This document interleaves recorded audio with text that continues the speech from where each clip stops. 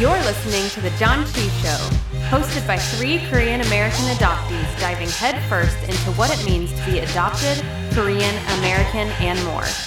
And now, here's your hosts, Nathan, Patrick, and KJ.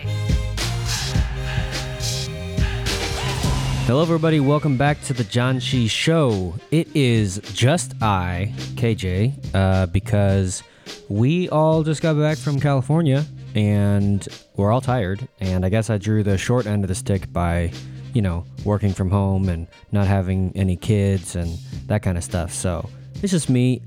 Before we get into it too much, I just wanted to give a shout out and a thank you to AKA San Francisco and all of the AKA California chapters who brought us out to be their big headliner on the night. Definitely give them a follow at AKA San Francisco if you're in the Bay Area, or if you want to be like apparently all of Minnesota and just fly out and crash the party.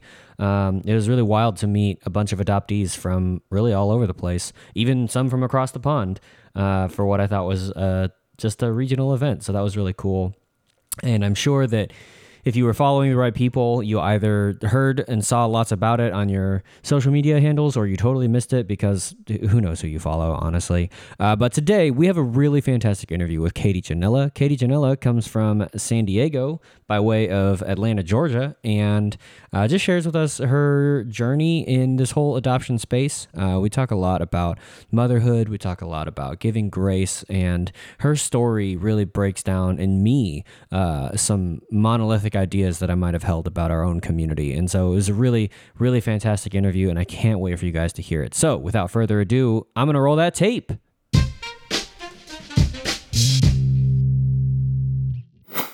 Welcome back to the John Chi Show. We are here with our interview portion of the show. We have a very special guest today, Katie Ginella. Thank you so much for showing up and for joining. I know showing up because we are doing video this time.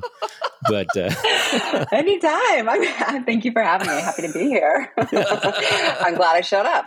Yes, thank you. Thanks for showing up to your scheduled interview time. Really appreciate it. I didn't pick it or anything. It's fine. Yeah, it's not like you were like, this time actually works best for me. Yeah. Oh my gosh. Hilarious. Well, we have kids. You know how it is. It's school time, right? School's just started. So, yep. But so I'm in that mode.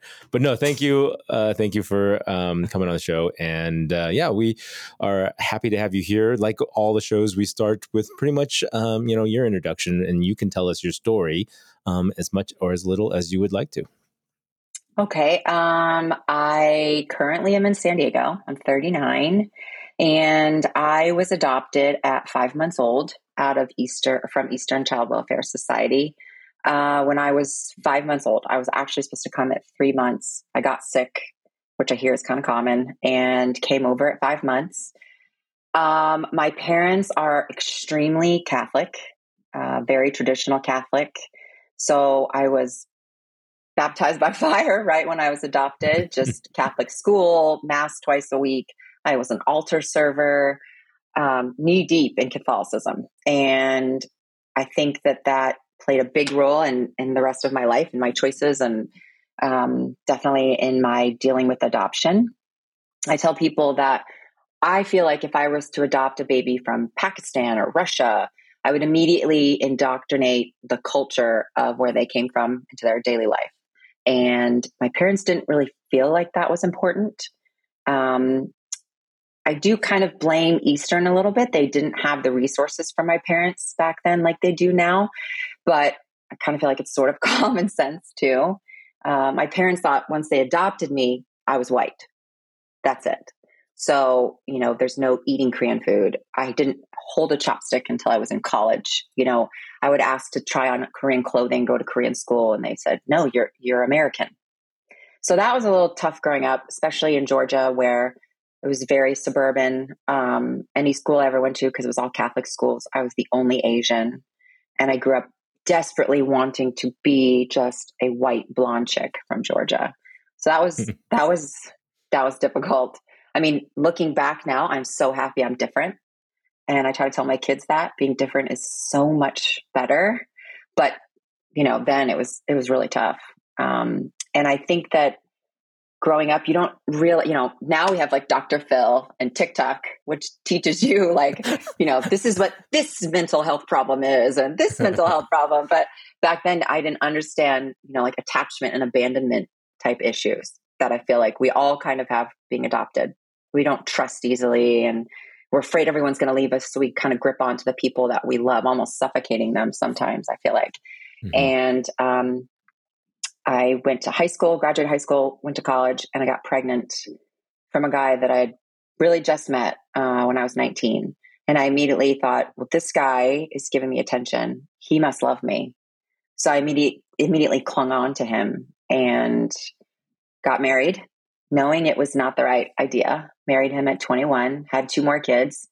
And looking back, I know that it was definitely because of I need someone to love me and just be there all the time for me and just show up, all the time for me. And even though he didn't, the bare minimum made me feel like that, So I left a 9-year marriage. It was extremely abusive and I took it because I just thought, Catholic roots, you don't get divorced. You just kind of make stuff happen. You work it all out. And I got divorced and I thought, well, I'm 29 and I have 3 kids. So I guess I'll just become like a dog lady. I'll just adopt a bunch of dogs. I'll just like live in the country somewhere in Georgia. Like no guy's going to want a chick with 3 kids, right? So I'll just call it a day. And then I met my now husband and he basically adopted my daughter. And 2 of the 3 kids live with us full time. My other son, we share custody, and then we have a baby together. And luckily, he's done wonderful things for my daughter and been a huge support system for both of us trying to figure out and navigate all this. Moving from Georgia, Florida to San Diego has been a giant culture shock. Really? Being in Atlanta, there was like no Asians. And like today, it was my son's first day of first grade. And I showed up and I was like, holy shit. It's all Asian. It is literally all. You're like, there's no diversity in the other direction. I don't understand. Right. My husband even said, "I'm the minority," and I was like, "Yeah, bitch, how's it feel?" But like his class, there's 24 kids, and there's only 4 non-Asian children in his class. It's wild. So it's cool. It's great. But like my daughter says, you experience reverse. We are not white, and we are not Asian, so we're kind of in this gray area that kind of stinks. We don't speak Korean, which I totally wish I did. My daughter has taught herself a lot of it, which is cool. Nice. But it's like this weird, they look at you and they're like, okay, so we know you're not a real deal, but we know you're not white. So where do we place you kind of thing? So yeah, but moving here has been good. Best food, best weather, best beaches. But that's been a little difficult adjusting.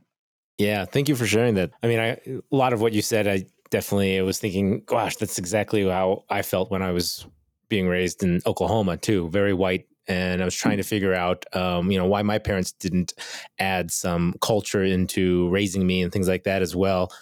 Because they did have resources. I mean, yeah, they didn't have internet. We had, I joke on the show that we had Britannica, encyclopedia, but, Yeah. the agency should have had information about our countries, about our places of birth, and for them not to provide more information or at least some resources or things, then at least as far as I know, they didn't get anything other than like, goodbyes and like that. I don't think they had any packets about Korea. And I really wish, that there was more introduction. And my parents, even today now, of course, after I've started this podcast and all the new, areas that I've gone into, they continually say to me, like they wish and they regret not introducing that culture to me more when I was a kid. And it hurts me because it wasn't my fault, and I don't think it was their fault. It was just the unfortunate system at the time. It was all about assimilation, blend in, not about, education and, respect your culture. So, are you, you said it's a big change from Florida Georgia, Florida to California. How has that also been for your kids? Do you see, changes in their lifestyles and stuff? And are they like, happier as well? And are you happier? And what is that like, making that kind of a move? I think we're all happier now. I think it took some adjustment. It's been almost 3 years. I think it just takes a couple of years to adjust.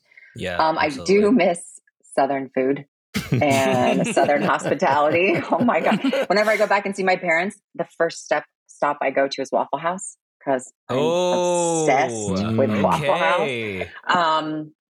So good.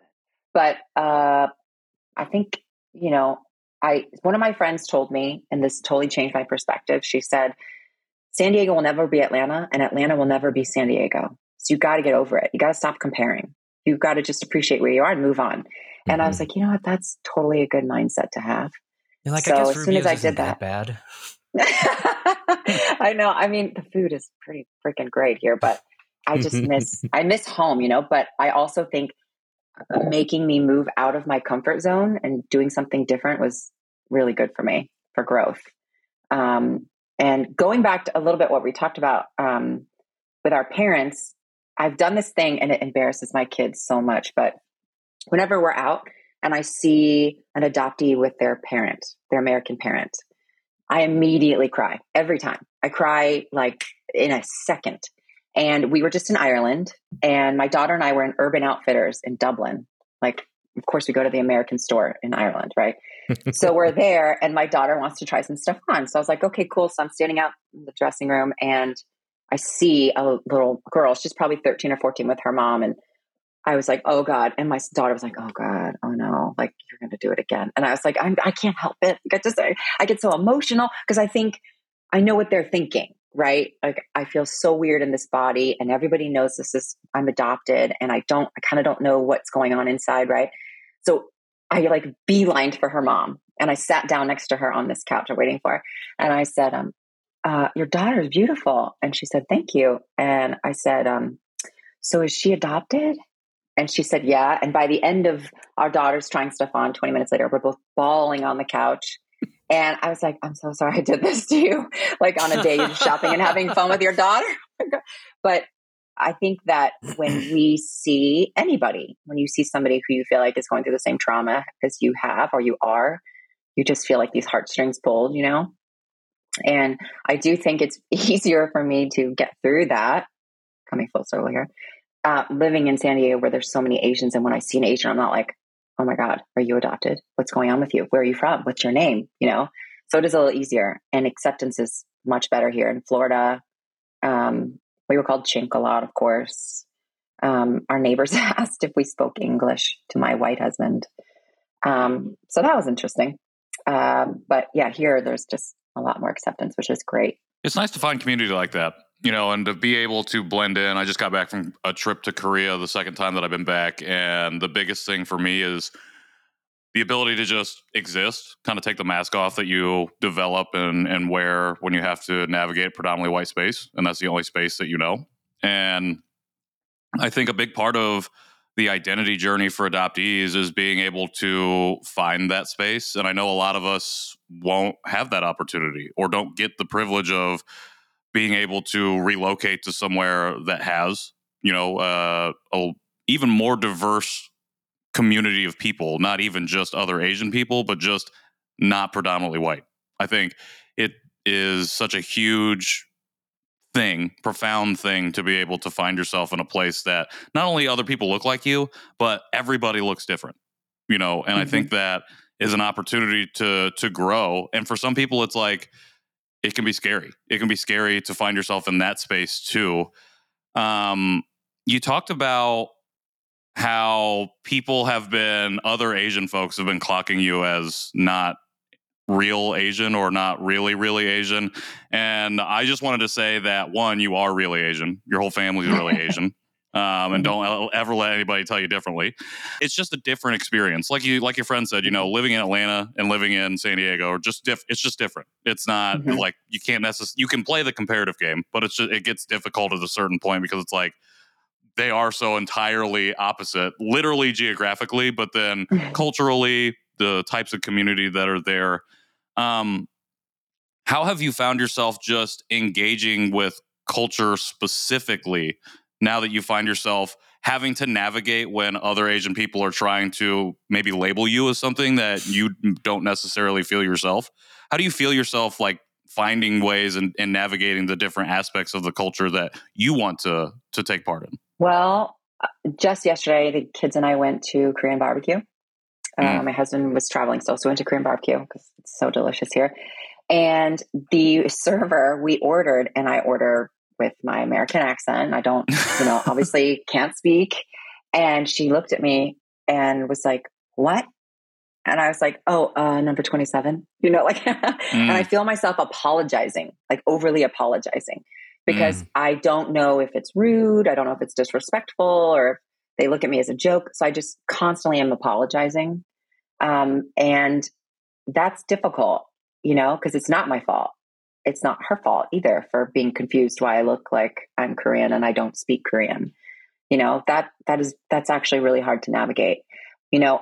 I find that the only culture I really get is actually from my daughter. She's 19 and she is obsessed with K-pop, K-dramas. She has literally Duolingo taught herself Korean. She can read Korean off of, when we go shopping in K-Town here. Like, it's amazing. That's my only culture. I wish I had more time to kind of sit down and dive in a little bit more, but 4 kids and a million jobs, and I just don't have that. But that's why next year for my 40th birthday, we are going to Korea. I started this process 10 years ago, maybe more, maybe 11. I was in television and commercial print for a really long time. And I was filming with Discovery Channel a show about them helping me find my birth family and then me helping other people find theirs. And it was amazing. I was getting divorced at the time. I thought, this is a great new start. So they did a lot of background checking information about my birth family. They interviewed the kids and I. They got B-roll, of documents I have. And the last minute, I pulled the plug. It was just too many life events happening at one time. So I do know she's alive. She's married. She has kids. I do know the city she's in. Her name and things like that, but I just never communicated with her. So I said, you know what, for my 40th birthday, 30th or 40, I'm going to go to Korea and try to find her. And my daughter was born on my birthday, same weight, same length. Wow. And she's literally my twin. And it's really important to me, and to her and to my other kids and my husband to just go back and kind of trace those steps. And even if I don't meet her, just kind of being there and immersing in that culture for a couple of weeks, seeing what it's like. That's super cool. I really want to hear more about like kind of what you're hoping to accomplish in that trip. But if we could go back, one of the things that struck me when you were telling your story was you said that your parents, when they adopted you, were like, well, you're white now, which I think is you actually doing some decoding, because the coded version of that language is like, well, you're American now. Right. And I think it's so interesting.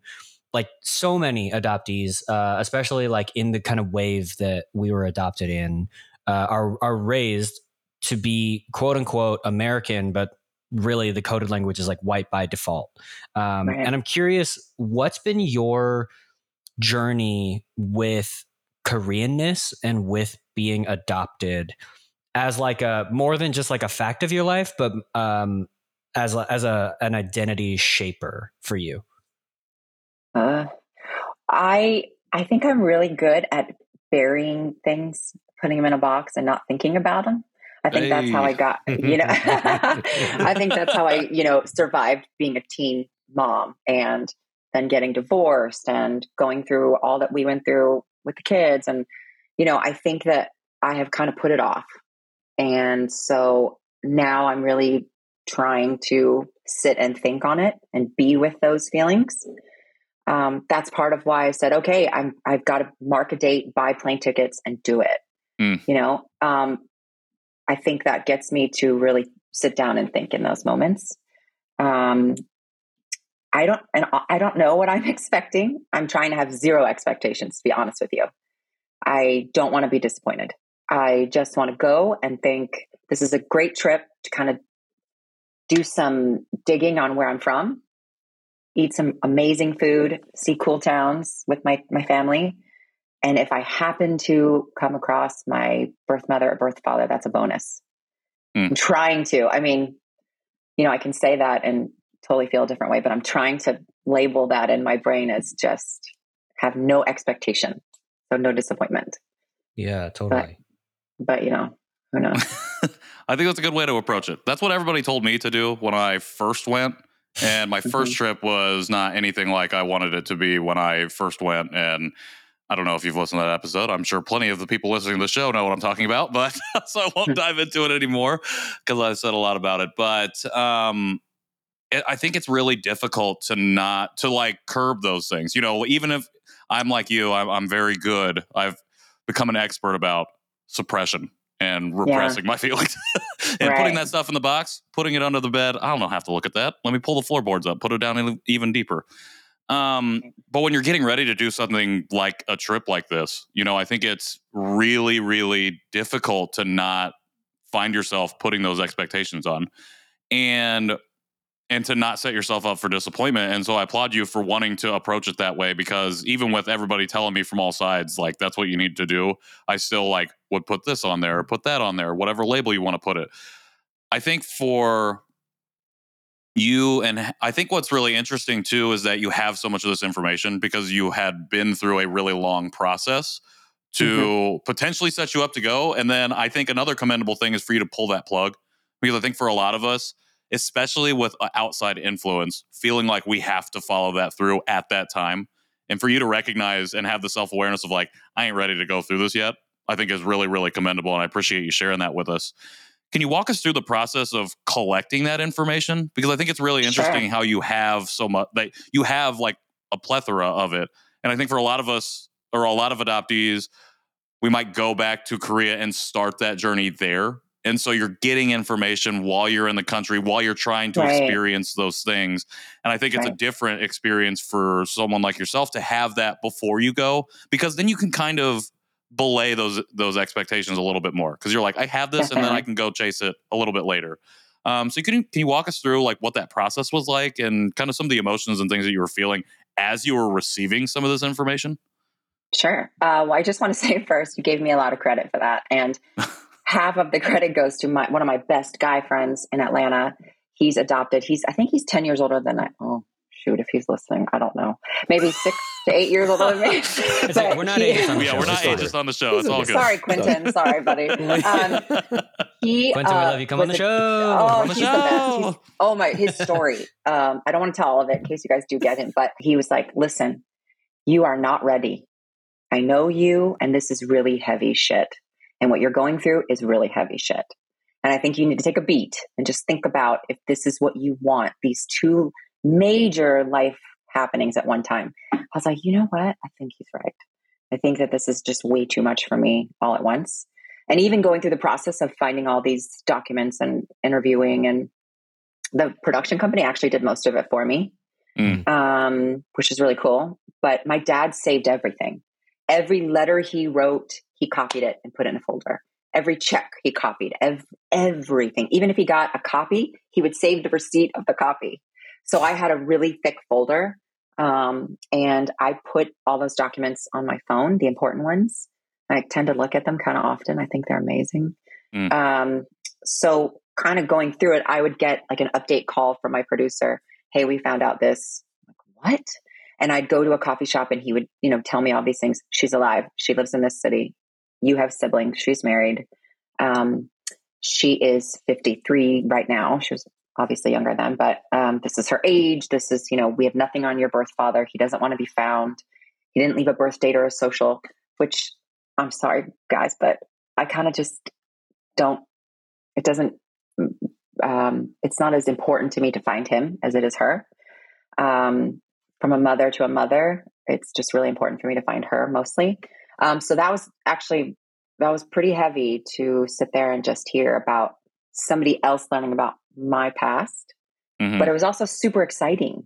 It felt like a crazy journey.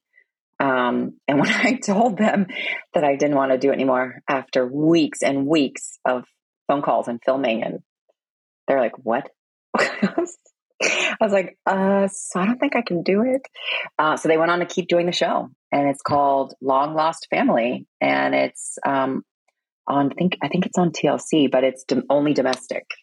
But it was a really good opportunity. I just wasn't ready for. Today, awesome. I'd love to help other people find their families, but so does that answer your question? Yeah, I think it did. And I think it's interesting that they did a lot of that, or they did the legwork of collecting that information. And honestly, it makes more sense that now hearing that you stepped away, because it's almost like you had a little one step removed. Like you were one step removed from the information as it was coming in. And so I think going out and collecting that it makes it a little bit more personal, like ties. And like if you were the one that was doing all of that legwork, maybe at that time you're like, okay, I got to continue going. And I still think at the end of the day, like stepping away is commendable, because everybody expects you to go all the way and to find the answers or find no answers. And then that's the story that they want to hear.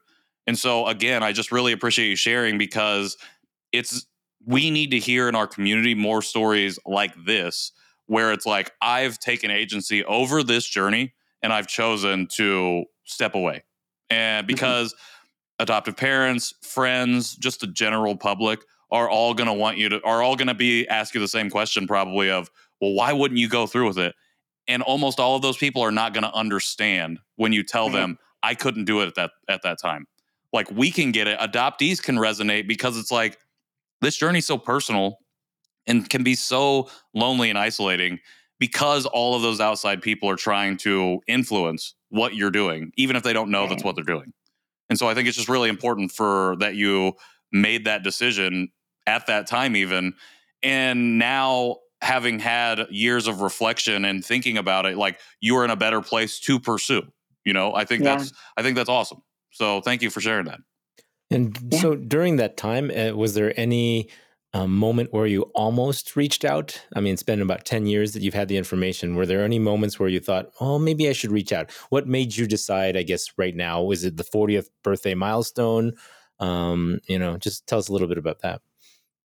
I think so. And I think that my daughter kind of struggles right now with identity.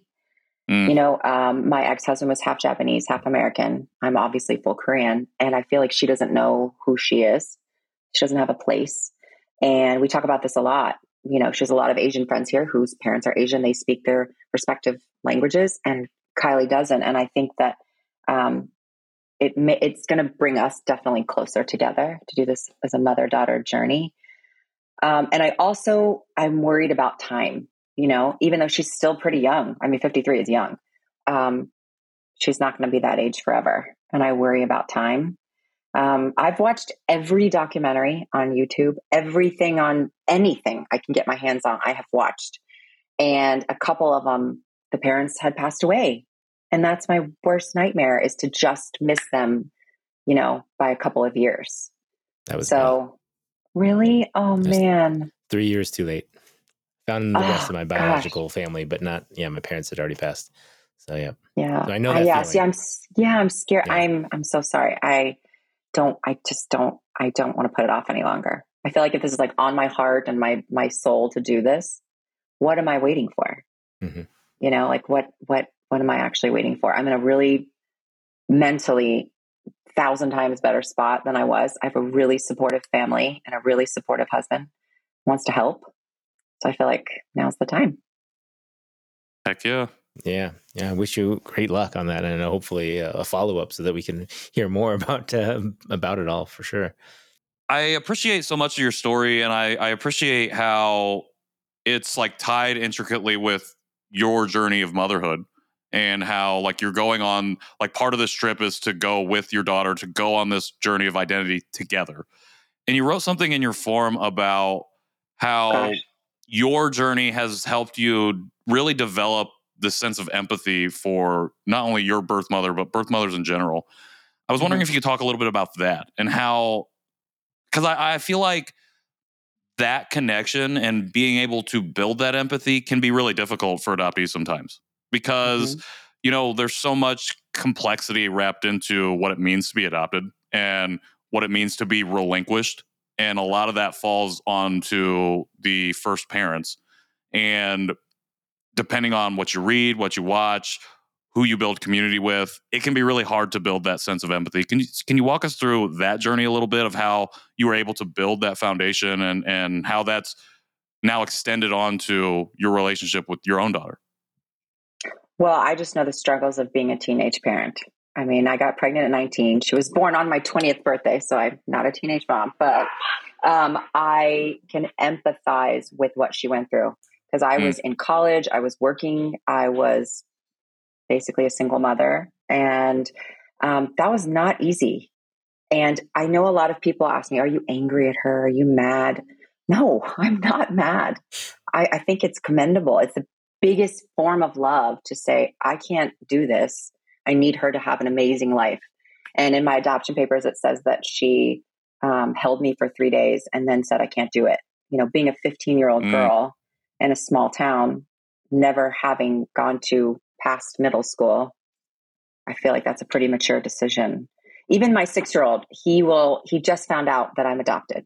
I mean, even though he knows my parents and I don't look anything alike, he just kind of came to that realization and he was like, does that make you sad?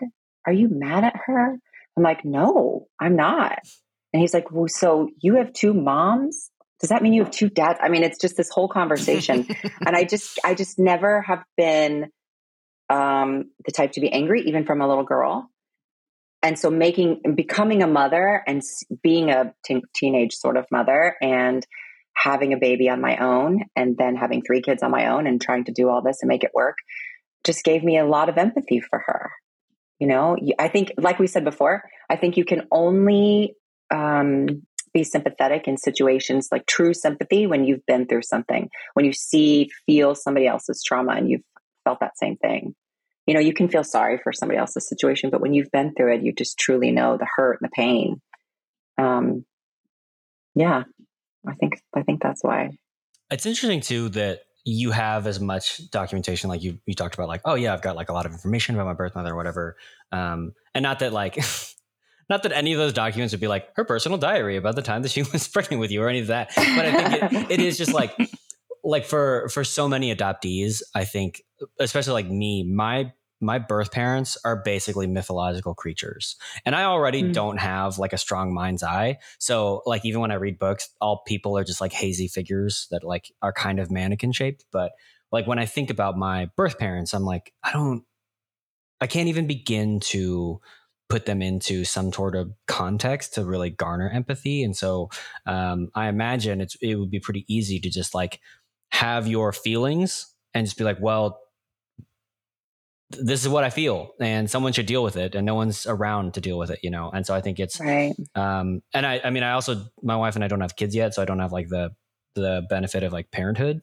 But I think that like just being able to get out of your own situation and take that paradigm shift and think through, like, specifically in this case, your birth mother and her situation, it does allow for so much empathy and so much sympathy and so much just understanding. And I think one of the things that's been really interesting as you've talked and shared your story with us is I keep hearing instances where in one way or another, your life has forced people to reckon with monolithic ideas that they have about whether it's Asian Americans or whether it's adoptees or whether adoptees wrestling with like, this is how we should feel towards birth family, you know, any of that kind of stuff. And it's been really interesting to hear like just that level of complexity and that level of like just difference of experience. And it's been, it's given me a lot to think about and a lot to reflect on. What's the conversation been like with you, your husband, your children around, I think especially around being an interracial family, but like especially with the nuance of adoption, what has that conversation been like? One of the things that we say on the show is like, you are 100% you. You are enough. You don't have to caveat your Asianness with a but. Like, you don't have to like be like, oh, I'm not Asian. You know what I mean? And like one of the paradigm shifts for me is like, actually, if I was like 3rd generation American, and I probably wouldn't have any understanding of like my language. I wouldn't have any understanding of the holidays or any of that kind of stuff, because it would be 3 generations removed. Right. That'd be like my great great grandparents would have been the ones to live in Korea. So like that's me giving empathy to myself. But what have been those conversations like with your family? Well, it's funny because when we moved to Florida after we got married, my husband, somebody said to him, "Oh, you're diluting your race," because we were having a baby. And I was like, "Wait a second, what year is it? What are you talking about?" Like, what? And I guess I just never thought of us being an interracial couple. I don't know. I just don't look at him like, "Hey, white man, Asian woman." I don't. So that was interesting because we had to sit the kids down and talk about that. And we just, I think, try to lead with love a little bit. I know that sounds kind of corny, but those people obviously don't know what they're talking about, and they don't have this wide, vast knowledge of what's going on in the world around them. So we just kind of have to, they're like, just let them do them kind of thing. I haven't felt that here in San Diego, that weird interracial couple thing, but that's kind of our only time that happens. Well, that's a lie. We were in West Virginia. Matt was working for the Greenbrier. Have you guys heard of the Greenbrier? Like a golf resort. Oh, yeah. Yes. They have like the bunker underneath they built for the Congress. Anyways, he was there and I was like, "Where did you bring me?" Right. And we walked up and everyone was staring at me and the baby. And I was like, "What the heck?" And everyone asked me if I was Michelle Wee. So finally, I just started saying, "Yes, I am Michelle Wee." Like it was just, so those are the 2 main times I can think of where us being interracial has been an issue. They were looking at him like, "Why did you bring her?" kind of thing. It's just an open-ended conversation with the kids. I think they always ask and we just kind of answer honestly, but we do try to tell them, sometimes people just don't know and it's their ignorance and things may come out that don't sound great, but they maybe just don't know. I think we all maybe have experienced that growing up with white parents. People just don't know how to talk about these situations and ask questions in the correct form. Yeah. Oh, 100%. Yeah, I mean, you said you could pick it out because you are adopted and you saw another family that had an Asian. You're like, "Oh, they must be adopted." But I don't know how many times in my family I've been asked, "Oh, so how do you guys know each other?" They thought we were just friends on a vacation or something like that. They're like fast friends. Yeah, we just met. Met on a booze cruise. I picked up these white people on the way here. I mean, I think it does start with ignorance. And I think what happens a lot of times is the next interaction and the interaction that follows. Like, is that person actively learning? Are they changing their language? Are they trying to have a different nuanced conversation or at least reframe their perspective? And that's when you see that's when people show you who they are. There are people that show you who they are right up front, and they ain't afraid to be, bigoted and racist and homophobic, transphobic, whatever it is, just hateful in general. But I think a lot of people, especially like for me, with my parents, it was a lot of conversations. Like, they voted for Donald Trump in 2016, like hardcore conservative Republican. And like, this was pre coming to consciousness for me. And I was like, "Oh, we about to have a real rocky relationship now."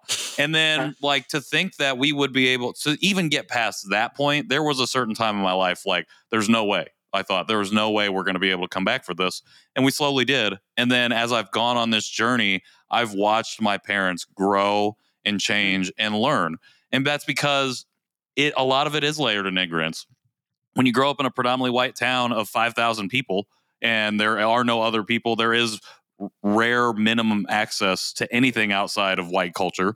Like, that's what you're going to know. And you have to be willing to learn and go through that. And maybe sometimes that is you find yourself in a family that looks different than the normal Midwestern family that you see around you all the time. And even then, maybe it's going to take 30 years before you even really start to go down that path. But I think, I wouldn't say we have to, but it behooves us a little bit to meet people with compassion at first and then allow people the opportunity to grow. Because sometimes, sometimes, when we can be really protective of our own stories and our own identities and who we are. And it can be really hard to meet folks with compassion. And I think deservedly so, because we have not been shown that same compassion for a long time. Right. And when we finally get a chance to own our stories and our identities, it's like, okay, this is mine and I don't have time for you to not get it. And hopefully, at a certain point, people will get it. And I do think that they do to a certain degree, but are we willing to come back to the table and meet them? Sometimes we're not, but sometimes we are. And that can lead to real growth and change in I think positive ways. So I appreciate you naming that. I think that's really important. I mean, even with my own parents, they called me Oriental until like 3 years ago. Damn. And I kept telling them, guys, that's a really derogatory term. Like, we got to stop doing that, And I grew up in Georgia, Stone Mountain, where they use the N-word a lot. Not my parents, luckily, but all their friends use the N-word all the time. We'd be checking out groceries and be like, the blank bagged my groceries. I'd be standing right there. Like, how do you not know that that's even offensive to me? Even being like an 8-year-old little girl standing there. I'm like, I'm also different. How is that okay? So me trying to educate my parents is still happening.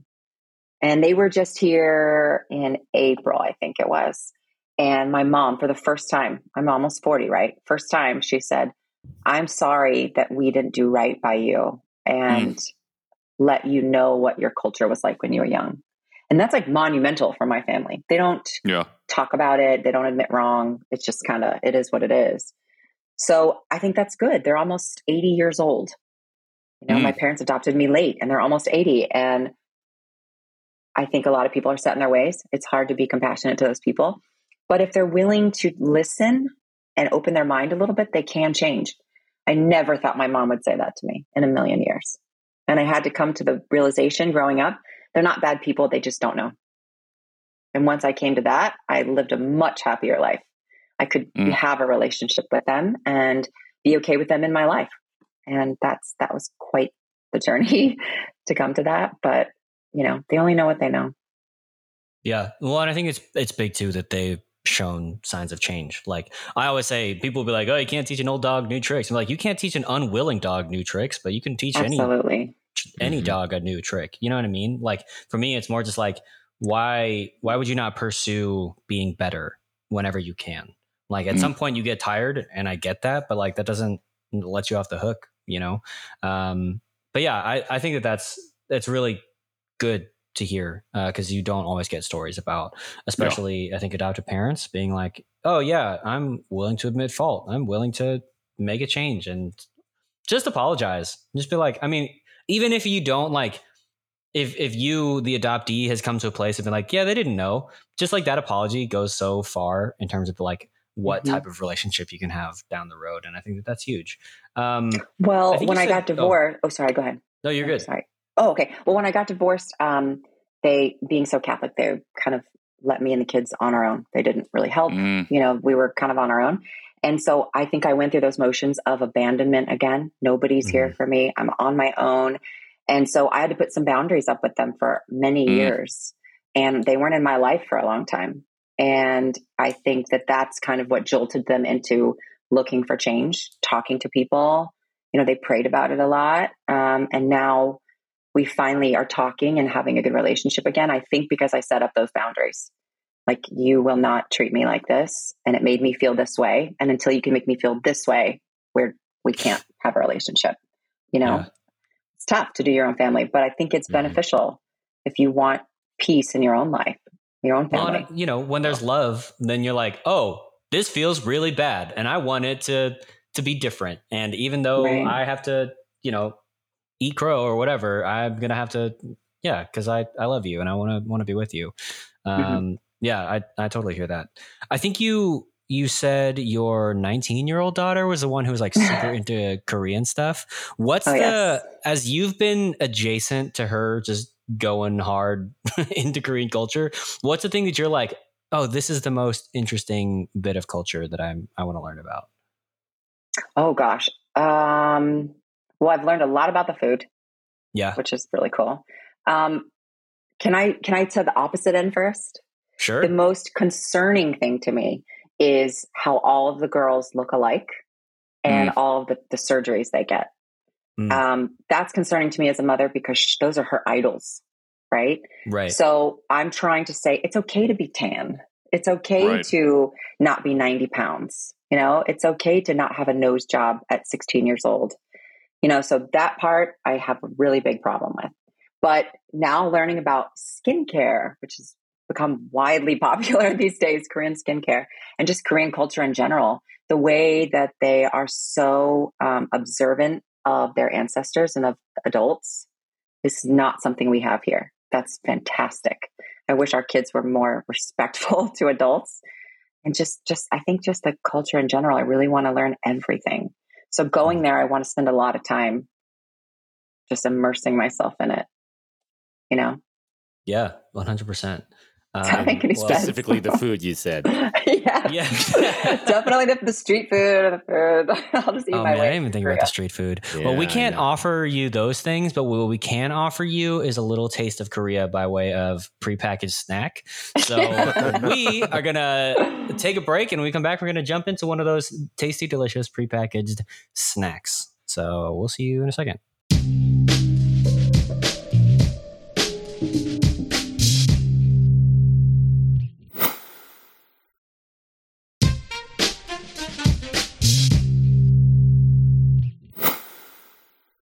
Welcome back to the John Chi Show. It is time for a snacky time. Thank you, Katie, so much for joining us for the snack. Now, I mean, this is great. We love it when we can share a little bit of food with our guests. So I'm glad that we have this, and it's one that we've had before, but I've just been noticing every time I've gone to H Mart and stuff that they have a lot of new flavors and a lot of different things that I want to try. And so I think it's good to revisit some of the snacks that we have, including this one, which is Pepero Balote. So, and if people who don't know what Pepero is, it's the little chocolate covered biscuit sticks that, you know, the Japanese form is Pocky. You may have seen that one too. The Japanese form is Pocky. We leave Pocky, it to our listeners. Koreans call Pepero. Yeah, these look delicious, by the way. The debate. Yeah, but I don't know how many flavors there are. There's a lot. Yeah, but I look at the tagline: "Say hello with Pepero." I think that's new. Yeah, I don't remember seeing that last time. Yeah. Oh man, it's so cute. It's on every box. It is really cute. I also noticed on the bottom corner of ours, it has the 2020 number one brand. Literally just looking at that from like the Nielsen point of sales ratings. I didn't know that Nielsen operated in Korea, but all right, cool. All right, let me check, make sure that's not expired because of that 2020 label. All right, we're good. We're going through our snacks fairly well. So we bought sesame white. What flavors do you have, Katie? Crunchy. Is it crunky? Is it crunchy? We don't know. It's somewhere in between. We know it's arguably the best flavor. Yeah, I was gonna say that one is definitely my favorite, but I actually really like sesame, so I'm excited when I saw this one, and I thought it was good to try it, even though it is not Pepero Day 11/11. Does yours have crunchy bits on it? Right. On the outside? It does. It has crunchy bits of sesame, which I can only assume will be, it's like little sesame seeds and white chocolate. So okay, I was wondering what that white was. I'm like, I was getting a little encouraged. I was like, that might be chocolate. It is. Mine is all melted together because Texas. So go Texas. I can't break delicious. them apart. I don't want to crumb my pants is the thing. So mine are also melted together in not uniform fashion. Now I can only assume that I sent these to you guys during a heat wave, maybe. And it's hot here in Indiana. The summer, so blame the U.S. Postal Service. People, for some reason, think we don't get humidity out here. It is very humid all the time. Those are delicious. Oh man! Oh my goodness! So you have never had these before, Katie? No. I haven't. Nice. Have you had Pocky before? I have. Okay. At the checkout at H Mart. Okay. What do you think about these versus Pocky? Way better chocolate. Nice. Pocky chocolate kind of tastes dirty a little bit to me. Yeah, it's a little bland. Right? This is way better. I agree. Way better. Okay, so interesting. Sesame. I love sesame. I am Does anybody eat sesame sticks? What? No. No? It's like a little cracker that's sometimes in a mix. Actually, yes. Oh, I I have. sesame sticks before. There's some, Okay, they're like that's- rectangle. Like rectangle. Yeah, sometimes wavy yeah. rectangle or whatever. That's what Yeah. the flavor of this kind of reminds me. It's crunchy, but with the chocolate, I guess, added to it. But it kind of reminds me of that. That sounds delicious. I could go for more chocolate, TBH. You could Yeah. always go for more. I don't love eating it in like one lump like this. Yeah. Oh, yeah, that's probably too much for sure. I feel like one Um, stick is a little bit too much. Sesame, to be honest. Yeah, so I wish I could break it apart, but I literally can't. So I'm just pulling it apart in tiny, tiny pieces because that's all I can do. This tastes like a Nestle bar. What is it called? The Crunch Bar. Crunch bar. I wonder that's now where I'm they just got it. jealous that you have the good flavors. You got the crunky. I have 4 we wanted more. to try something different, guys. I know. We can't all eat Oh. crunky, although there's lots of crunky flavored things out there. So, yeah, so that flavor of the crunch and everything, you can get it in a cookie form. I think they have a wafer form. I even saw they had Pepero ice cream bars now too. Yeah, go How do check I your not H know? Well, I know. do not send us those. If your chocolate bar is melting, I don't think your ice cream has a chance. Well, Do you guys cook any eating, Korean food at home? They do. Yeah, Nathan maybe cooks the most Korean food of us. I have made a version of kimchi bokkeumbap or kimchi fried rice. Mm-hmm. And then just recently, my wife and I tried a recipe out of Eric Kim's cookbook, Korean American. It was like a pork plus quick green onion kimchi, which was good. So, but that's one of my goals for like, I don't know, the next 12 months is just to make more Korean foods. So, yeah. Yeah, I definitely want to. I definitely cook the least. I tried to make kimbap once, unmitigated disaster. He sent us And photo. that really just made me feel inadequate and unequipped to make That's it. tough. But I'm That's also tough, like, though. I have the least amount of access to like actual Korean ingredients and like ingredients to make the kinds of Korean dishes that I want to. Not that I couldn't per se, but I feel like you guys have a little bit more. I don't know. Stuff. What is there? I'm making is Don upstairs. Katsu tonight for dinner. Oh, tonkatsu? Yeah. Tonkatsu. Nice. Oh, it's I love so that. good. Yeah. No, I mean the amount, don't let them fool you. I cook a little bit of Korean food, but not anything compared to the amount of Korean cookbooks I own. I should be cooking for feasts of people out here, but for some reason Feasts of people. Janchi of people. Janchis of people. Yes. I mean I think I have 5 cookbooks and I think I cook like, I don't know, I've cooked one thing out of each of them. So That's good though. I need to branch out more and yeah. Same for me though, as far as the accessibility. I do have an H Mart, so I luckily can get to the store and get some supplies. But my kids are probably not the most adventurous sometimes when it comes to some of the types of Korean foods, because so they do have some spice or they have just a lot of flavor. My wife and I love it, but yeah, my kids are still saying no, thank you to hot kimchi. dogs and mac and cheese. No kimchi for me. That's a good book, by the way. So, you guys want a children's book? You got to put kimchi on like a hot dog. Oh, What? Ooh, that nice. sounds good. That's an off-air conversation. Oh, okay. It's fine. It's fine. Okay. Well, anyways, back to the pepero. Well, our version is the sesame white. Katie, you just tried the crunky, but we'll let you jump in. I think anecdotally, I feel like our past ratings are probably like 4s and 5s for crunky. But what do you give crunky out of 5? Probably a 4.5. Okay. What would take it to that? What would take it to that 5? Honestly, I'd love it if it was fused together like you guys'. One you could giant just put it all stick in of your crunky. mouth at one time. Instead of having to keep reaching, if I could just have like one giant wafer of goodness. Candy bar person. I like it. Yeah. I feel you. It's totally true. Nice. I feel you on that. Okay. Yeah, they were good. Nathan, you were super excited about Sesame White. How did you feel about the flavor? Yes. So I do love sesame. I would say it is about what I expected. It's not too overly sesame, which is something that I was a little fearful of because, there's different types of sesame oils, and I feel some sesame oils really just like are overpowering, especially if you use too much.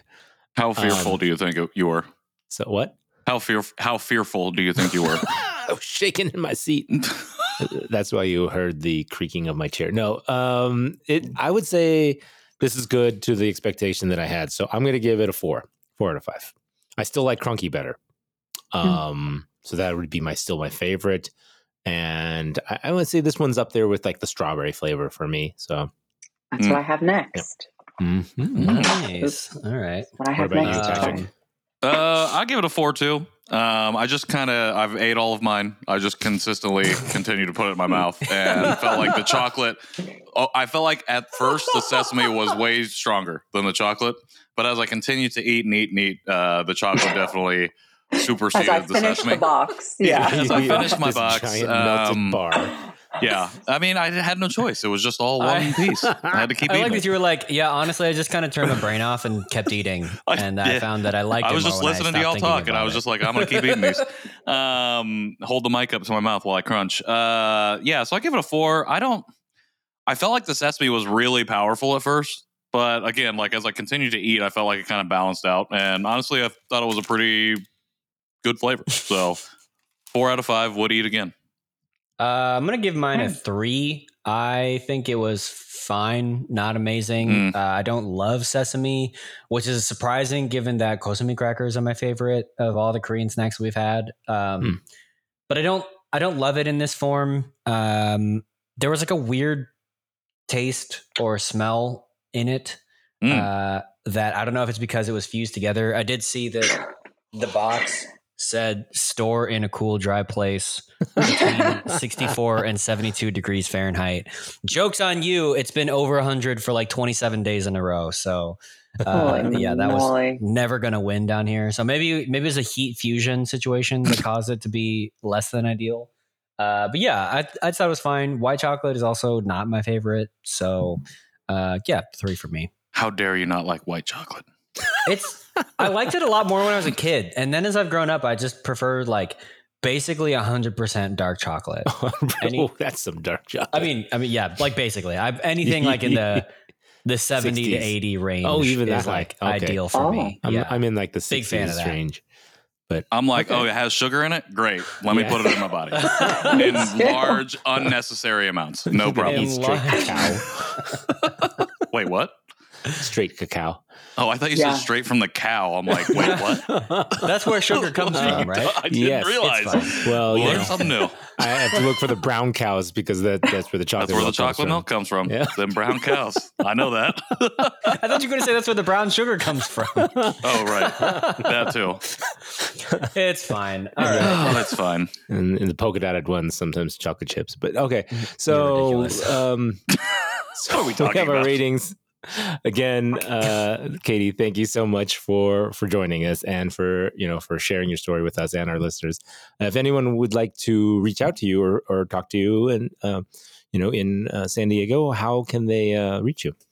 Instagram. You can reach out on my Instagram handle. I'm on there a lot, I feel like. It's at katie.ginella. That's probably the best way. Yeah. We've got a follow-up for your trip to Korea next year. Yeah, so we're plugging the future John Chiso episode. Future episode. Episode 275. Get back. I don't know if that'll be that one, but that seems like 140. No, that's way too many. I don't know. With episode 200. Episode 200. Right. Yeah. Yeah, there we go. Episode 200. All right, putting us on the spot. So, folks, if you want to follow along and reach out to Katie, you can do that at katie.ginella. We'll also have that linked down here in our show notes. If you want to connect with us on Instagram, you can do so at John Chi Show, as well as any other social media platform, I believe, including Facebook, where we have the John Chi Show after party. I think. I have no idea if that's still active. I'm not in there. It's technically still around. It exists. It's fine. And I found you guys on TikTok. We're on TikTok? We're on TikTok at John Chi Show, I'm assuming. I am on TikTok. Wait, I don't know. I'm in places that I don't want to be, and it's fine. If you want to reach out to us because you can't find us somewhere, but you need to send us a message, you can do so via email to johnchishow@gmail.com. You can also leave us a voicemail at 972-677-8867. If you want to support the show in any way, you can go to our website, johnchishow.com. There is a store. There is a support tab. There's all the episodes if you want to catch up and listen to everything that we've talked about. And if you like what you listen to while you're doing that catch up, we would really appreciate it if you left us a rating or review on whatever player that you're listening to this on currently. What else? I think that's it. If you want to find me, you can do so at Patrick in the World, wherever I want to be found on the internet. I am at KJ Relke online, wherever I want to be found. And I am Nowak on Instagram and Nathan Nowak on Facebook. Nathan is on Facebook, the only member moderating the Janchi Show after party. So please go join Nathan in the after party. Lonely. He needs friends. Up our engagement. Katie, again, thank you so much for joining us, for sharing your story. Really excited to have you back for episode 200 when we have some resolution to some of the things and threads and plot lines that we've established here. For everyone else, until next time, Janchi. Heyo.